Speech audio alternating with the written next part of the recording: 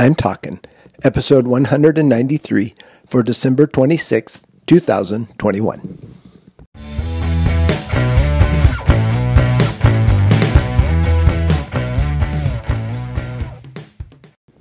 This is Joel from the I'm Talking Microcast, where I share my thoughts on a topic that has piqued my interest this past week.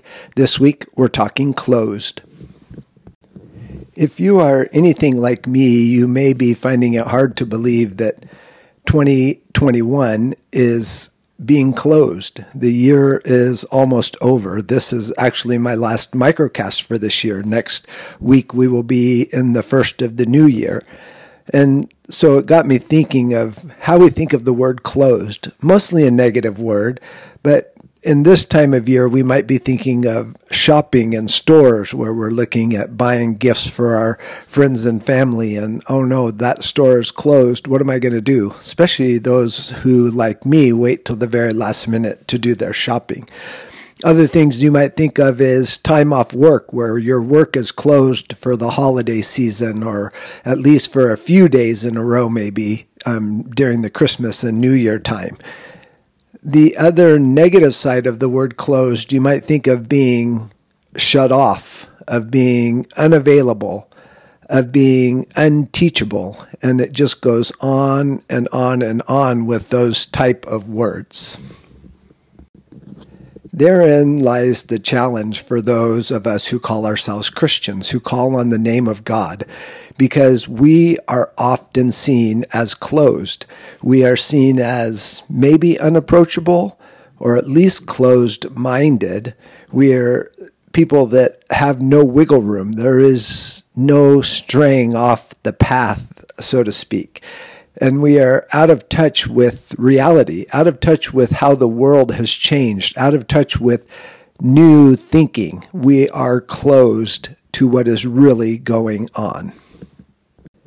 And in reality, that is exactly what is true. We need to be babies in the sense of how the world operates. We need to be wise in how God operates. We need to be out of touch with who the world is and in touch with who God is. In that sense, we have to remain closed. The Bible tells us there's a straight and narrow path, that wide is the door to destruction, or something like that. I should have looked up the verse. But narrow is the way to eternal life. And we have to be closed to the things that are not of Jesus Christ, that are not of God's word, that are not what he asks of us as those who believe in him. So we are closed in that sense. But then I started thinking, do we really want a God who is open to everything? Do we want a God who limits himself because of the way people feel about themselves? Do we want a God who is not all-knowing, who is not all-powerful, who is not everything that we are not? Do we want to serve a being who is so wishy-washy that there are no rules, there's no right or wrong? No, we want to serve a God who is all of those things that I mentioned. We want a God who is in control. We want a God that we can rely on to never change. We want a God who says what he means, who means what he says, and we never have to question who he is. We want a God that's closed to change. We want a God that's closed to influence from any outside source. We want a God who is so closed that nothing and no one can come close to him. He is always right. He is always just. He is always truth. He is always light. That's the God that we want to serve. And that's the God that we want to give to the world. And in reality, that's the God that they also want and they also desperately need. With God, we are so close, another way to use the word, to being who he wants us to be. Without God, we are closed to what he offers. We are closed to the gifts that he provides.